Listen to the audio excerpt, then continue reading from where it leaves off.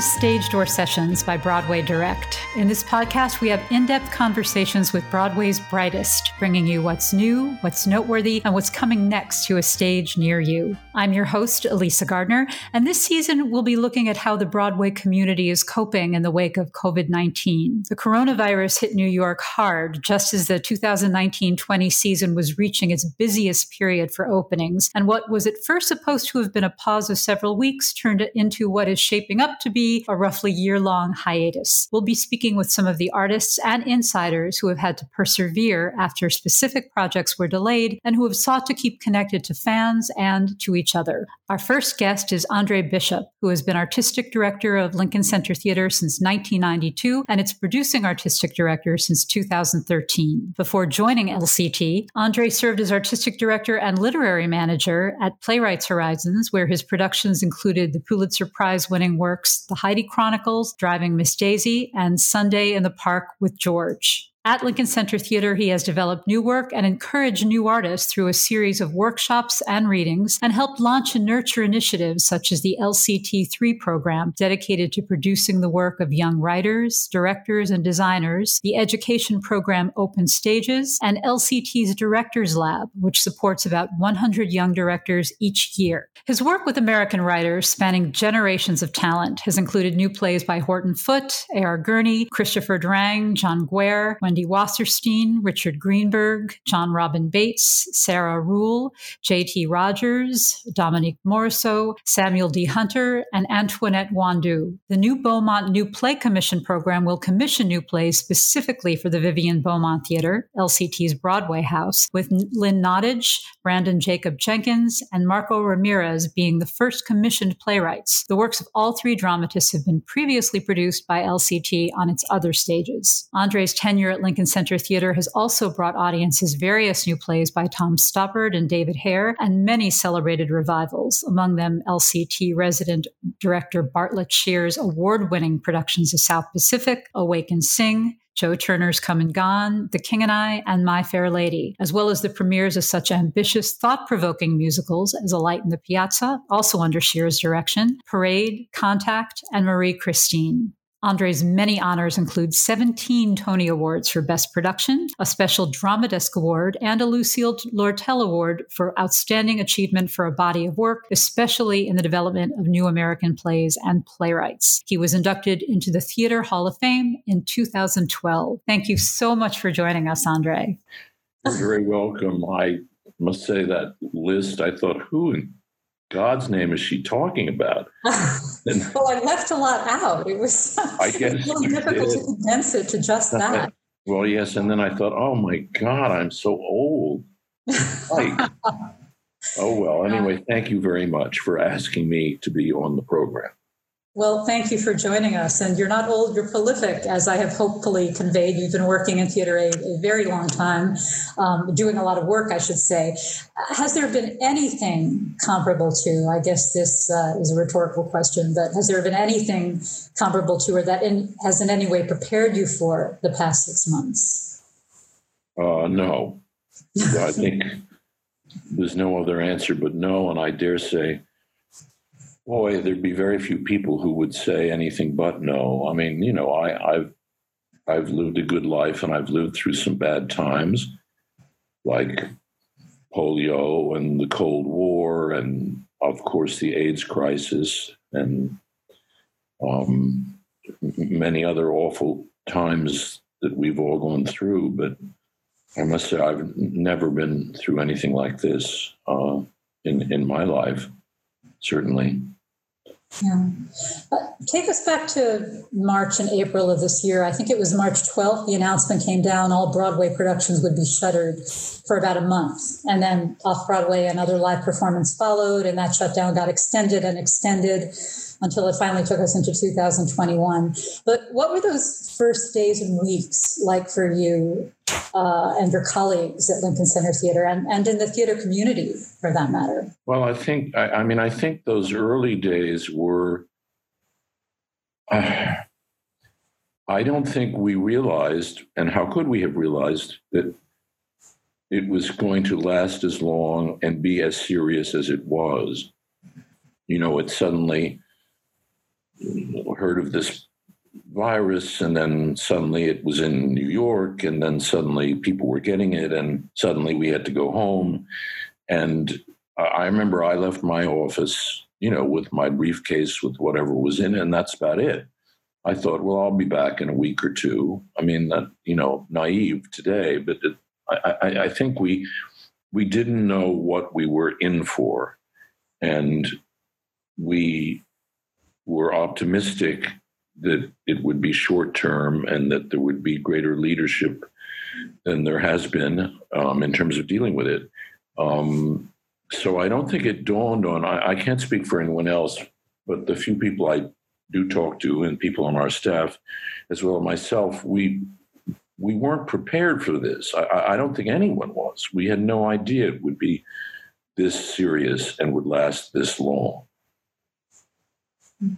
Was there a sense fairly early on of the community galvanizing after that period of shock and dismay? I know commercial producers and general managers in various parts of the country started taking part in Zoom sessions. I know you've been in a bunch of Zoom sessions strategizing. Was there, what was the activity like in the not-for-profit sector and at Lincoln Center Theater? Well, in the beginning, I don't think there was a lot of activity. I can't speak for other theaters. Certainly at Lincoln Center Theater, what happened was that we had 3 productions up. One was towards the end of its run at LCT3, The Headlands, and one was Lynn Nottage and Ricky Ian Gordon's opera version of her play Intimate Apparel, which was probably 2 weeks perhaps into a 4-week preview period. And then we had James Lapine and Tom Kidd and Michael Corey's musical about Aldous Huxley, Cary Grant, and Claire Booth Luce called Flying Over Sunset, which was the day we closed down, was the day that was going to be our first preview. So what happened was the actors in the LCT3 play who were ending the run in a couple of days, they sort of were getting nervous, and they wanted safety and out, and we simply closed the show a little bit earlier. In the case of Intimate Apparel, we had to close down because everyone had to close down, and in the case of Flying Over Sunset, it wasn't a question of closing down because we never opened up. The season, such as it was up to that point, was kind of set. So it wasn't like, oh my God, I've got to think about what we're doing in 3 months, because I knew what we were doing in 3 months. I'm making that number up, 3 months. Could have been 2 months or 5 months. I think, we talked to the cast first about being careful before we realized that we had to shut down. And then, of course, when we shut down, and we said, we'll be in touch as soon as we can be about the next steps. And we thought the next steps would probably be reopening in the fall. And then it became clear sometime in July, and we waited to see what was going to happen, that they should be told that we were not going to reopen in the fall, and that we were hoping now to reopen in the spring of 2021. So that's where we are at this point. Right. And you do have those plans. I don't believe there are specific dates yet, but you do have firm plans as firm as any plans can be right now for the spring. And I know Lincoln Center Theater was among the first to announce such plans.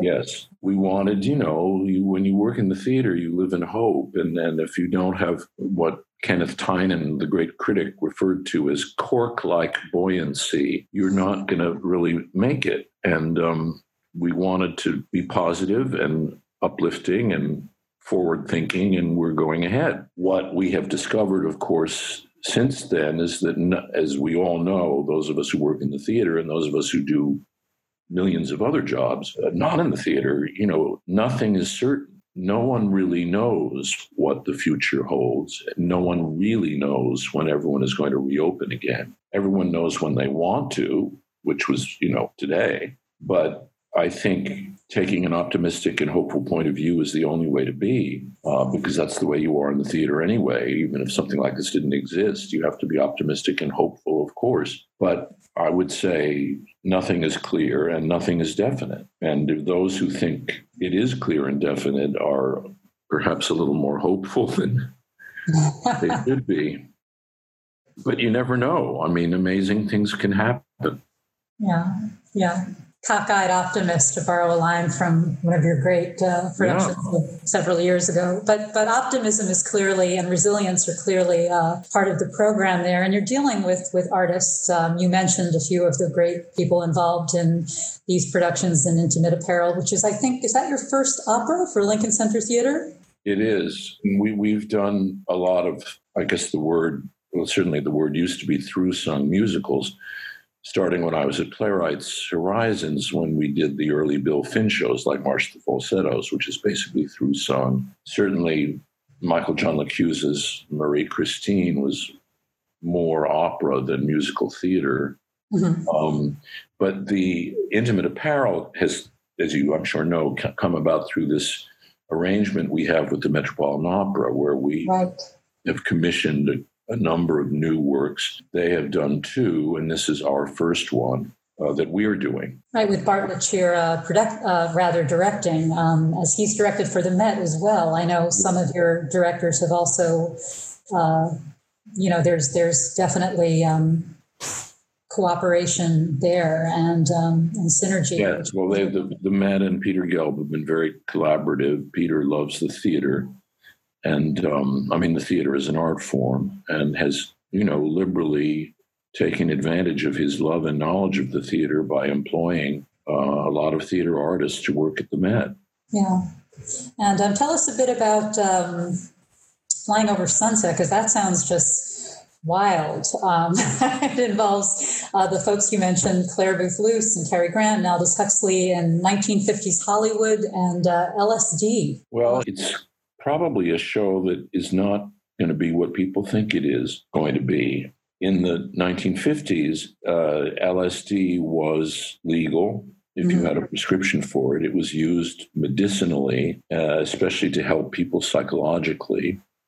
And it had nothing to do with the 60s and psychedelic and taking trips and, kind of going crazy for fun. There was nothing fun about it. It was a serious drug that people usually administer to other people very carefully and with supervision. Anyway, the fact of the matter is that Aldous Huxley, the great British essayist and novelist and thinker, was a great experimenter in drug taking in the 40s and 50s. Cary Grant, the famous movie star, had a lot of sort of psychological problems with his marriage and with his unhappy childhood. And he started taking the drug under the supervision of his psychiatrist. And Claire Booth Luce did the same thing. And each of the three of them were taking the drug, and this is all true, to work out certain problems in their lives. In the case of Huxley, it was the early death of his wife. In the case of Cary Grant, it was his unhappy marriage and his conflict with Hollywood and his own sexuality and his very unhappy upbringing. And Claire Booth Luce lost her mother and her daughter separately in car crashes. And these were three people who were looking for some kind of answer. So they all lived in California at that time and knew each other. Their meeting happened.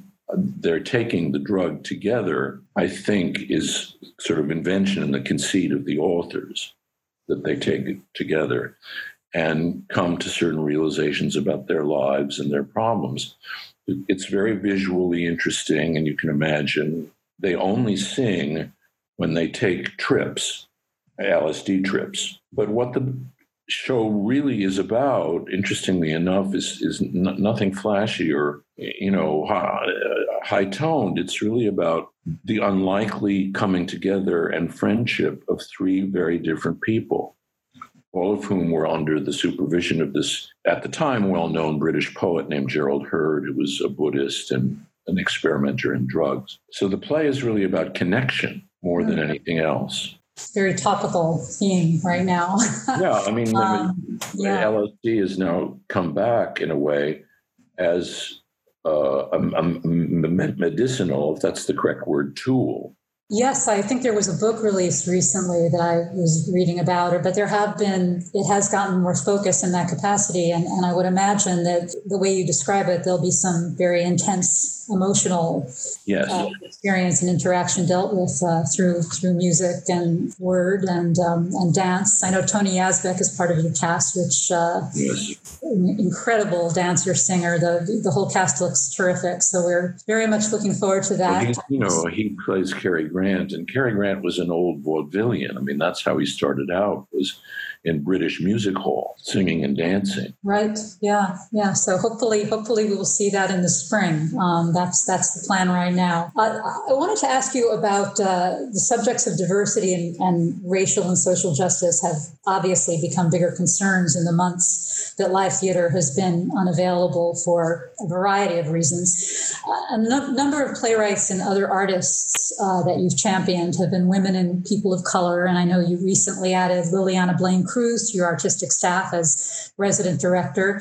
So tell us a bit about how you are meeting the responsibilities and the opportunities, really, that are posed by this moment at Lincoln Center Theater. We are meeting them and trying to meet them as effectively and as honestly as we can. We have made errors and mistakes in the past. We have not realized certain things that we should have realized.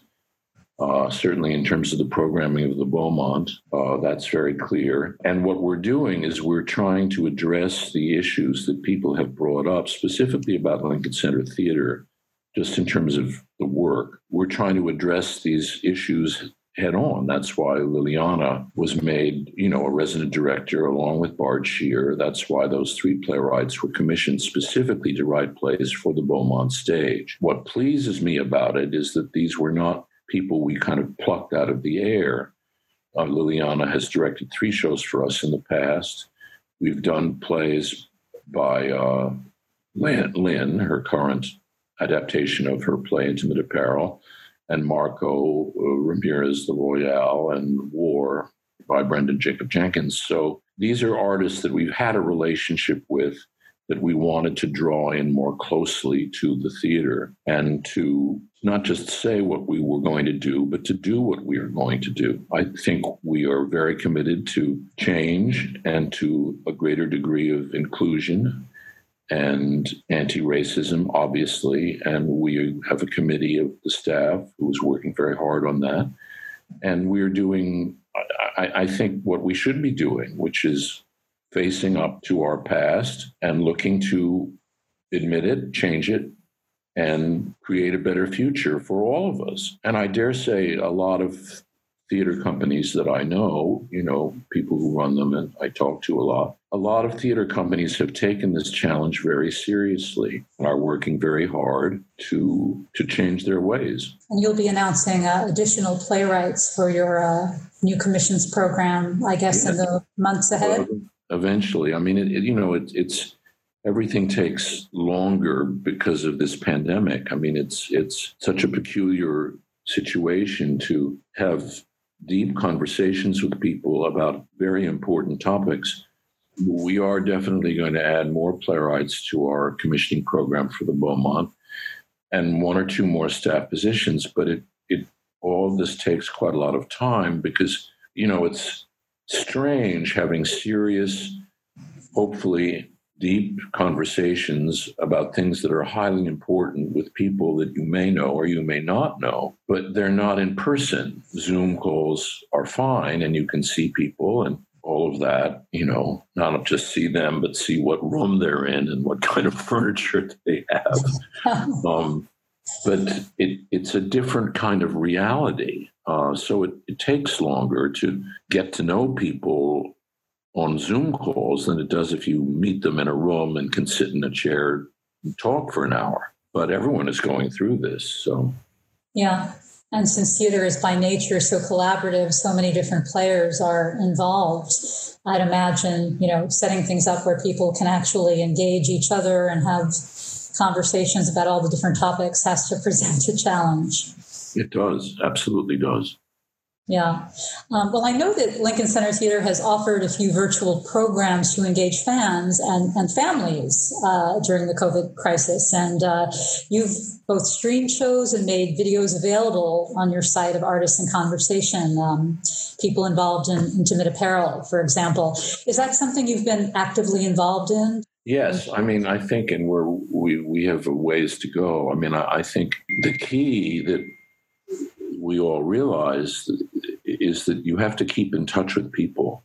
You have to keep in touch with your audience. You have to keep in touch with your artists. You have to keep in touch with your donors. You have to keep in touch with your board, and you have to keep in touch with your staff, with each other. And certainly these things that so many of us are sending out, some quite elaborate, some rather simple, webinars and streaming and all that, are important to keep the idea that XYZ Theater is a going concern and is out there, and here's an example of their work. I mean, we were very lucky that a number of our shows were able to be shown in various media because of the filming for Live from Lincoln Center.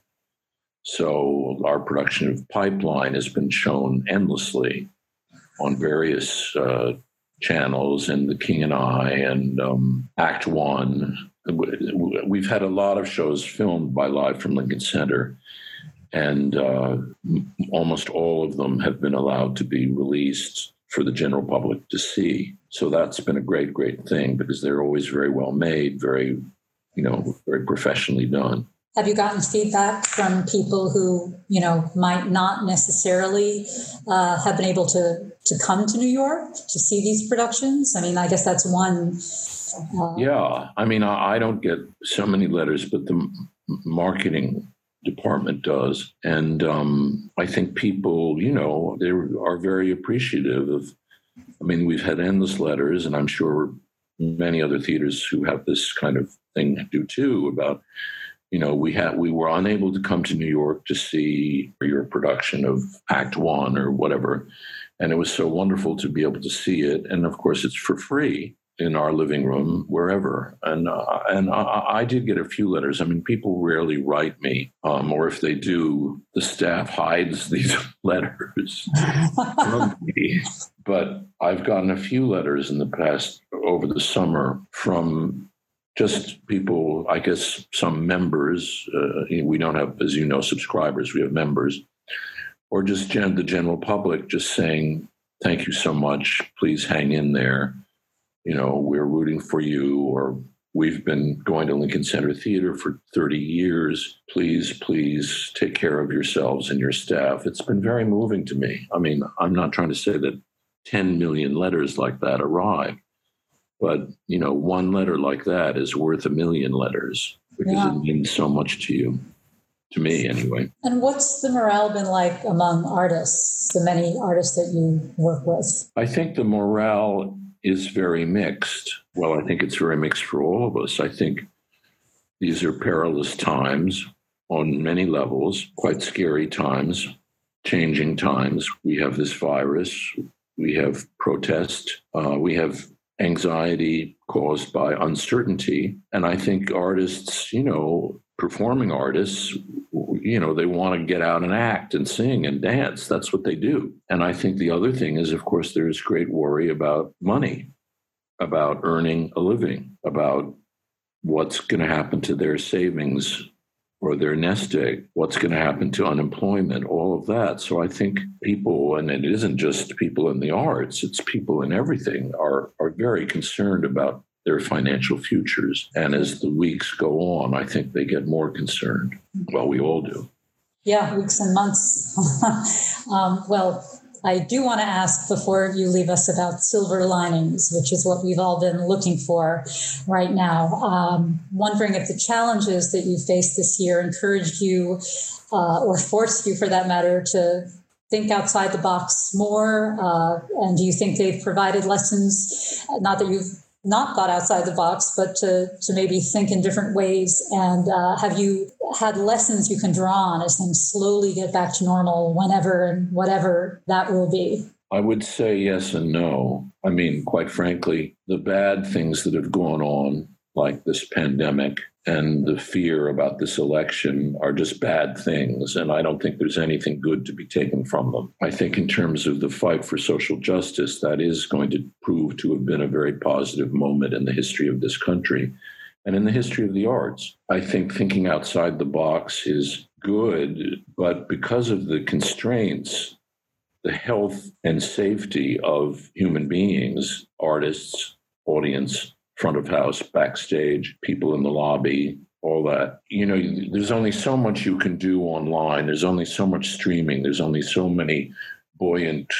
messages you can pump out into the digital world. So that I, for example, and others don't agree with me, I don't think that seeing a play in a 1,000-seat house like the Beaumont with only 75 people there, all sitting half a mile apart, wearing masks, is thinking outside the box just to get the play on, because you'd have to completely rethink the play, rethink the staging, rethink everything. And that rethinking would not be artistic rethinking. It would be rethinking in terms of how the hell do we do this given the constraints we're under. So I'm not of the school that feels all of this is going to eventually turn out to be good and we will have a better theater for it. I think in terms of diversity and variety of work, yes, that is absolutely better, absolutely better. But in terms of how do you manage to get a play on, I'm not clear on that yet.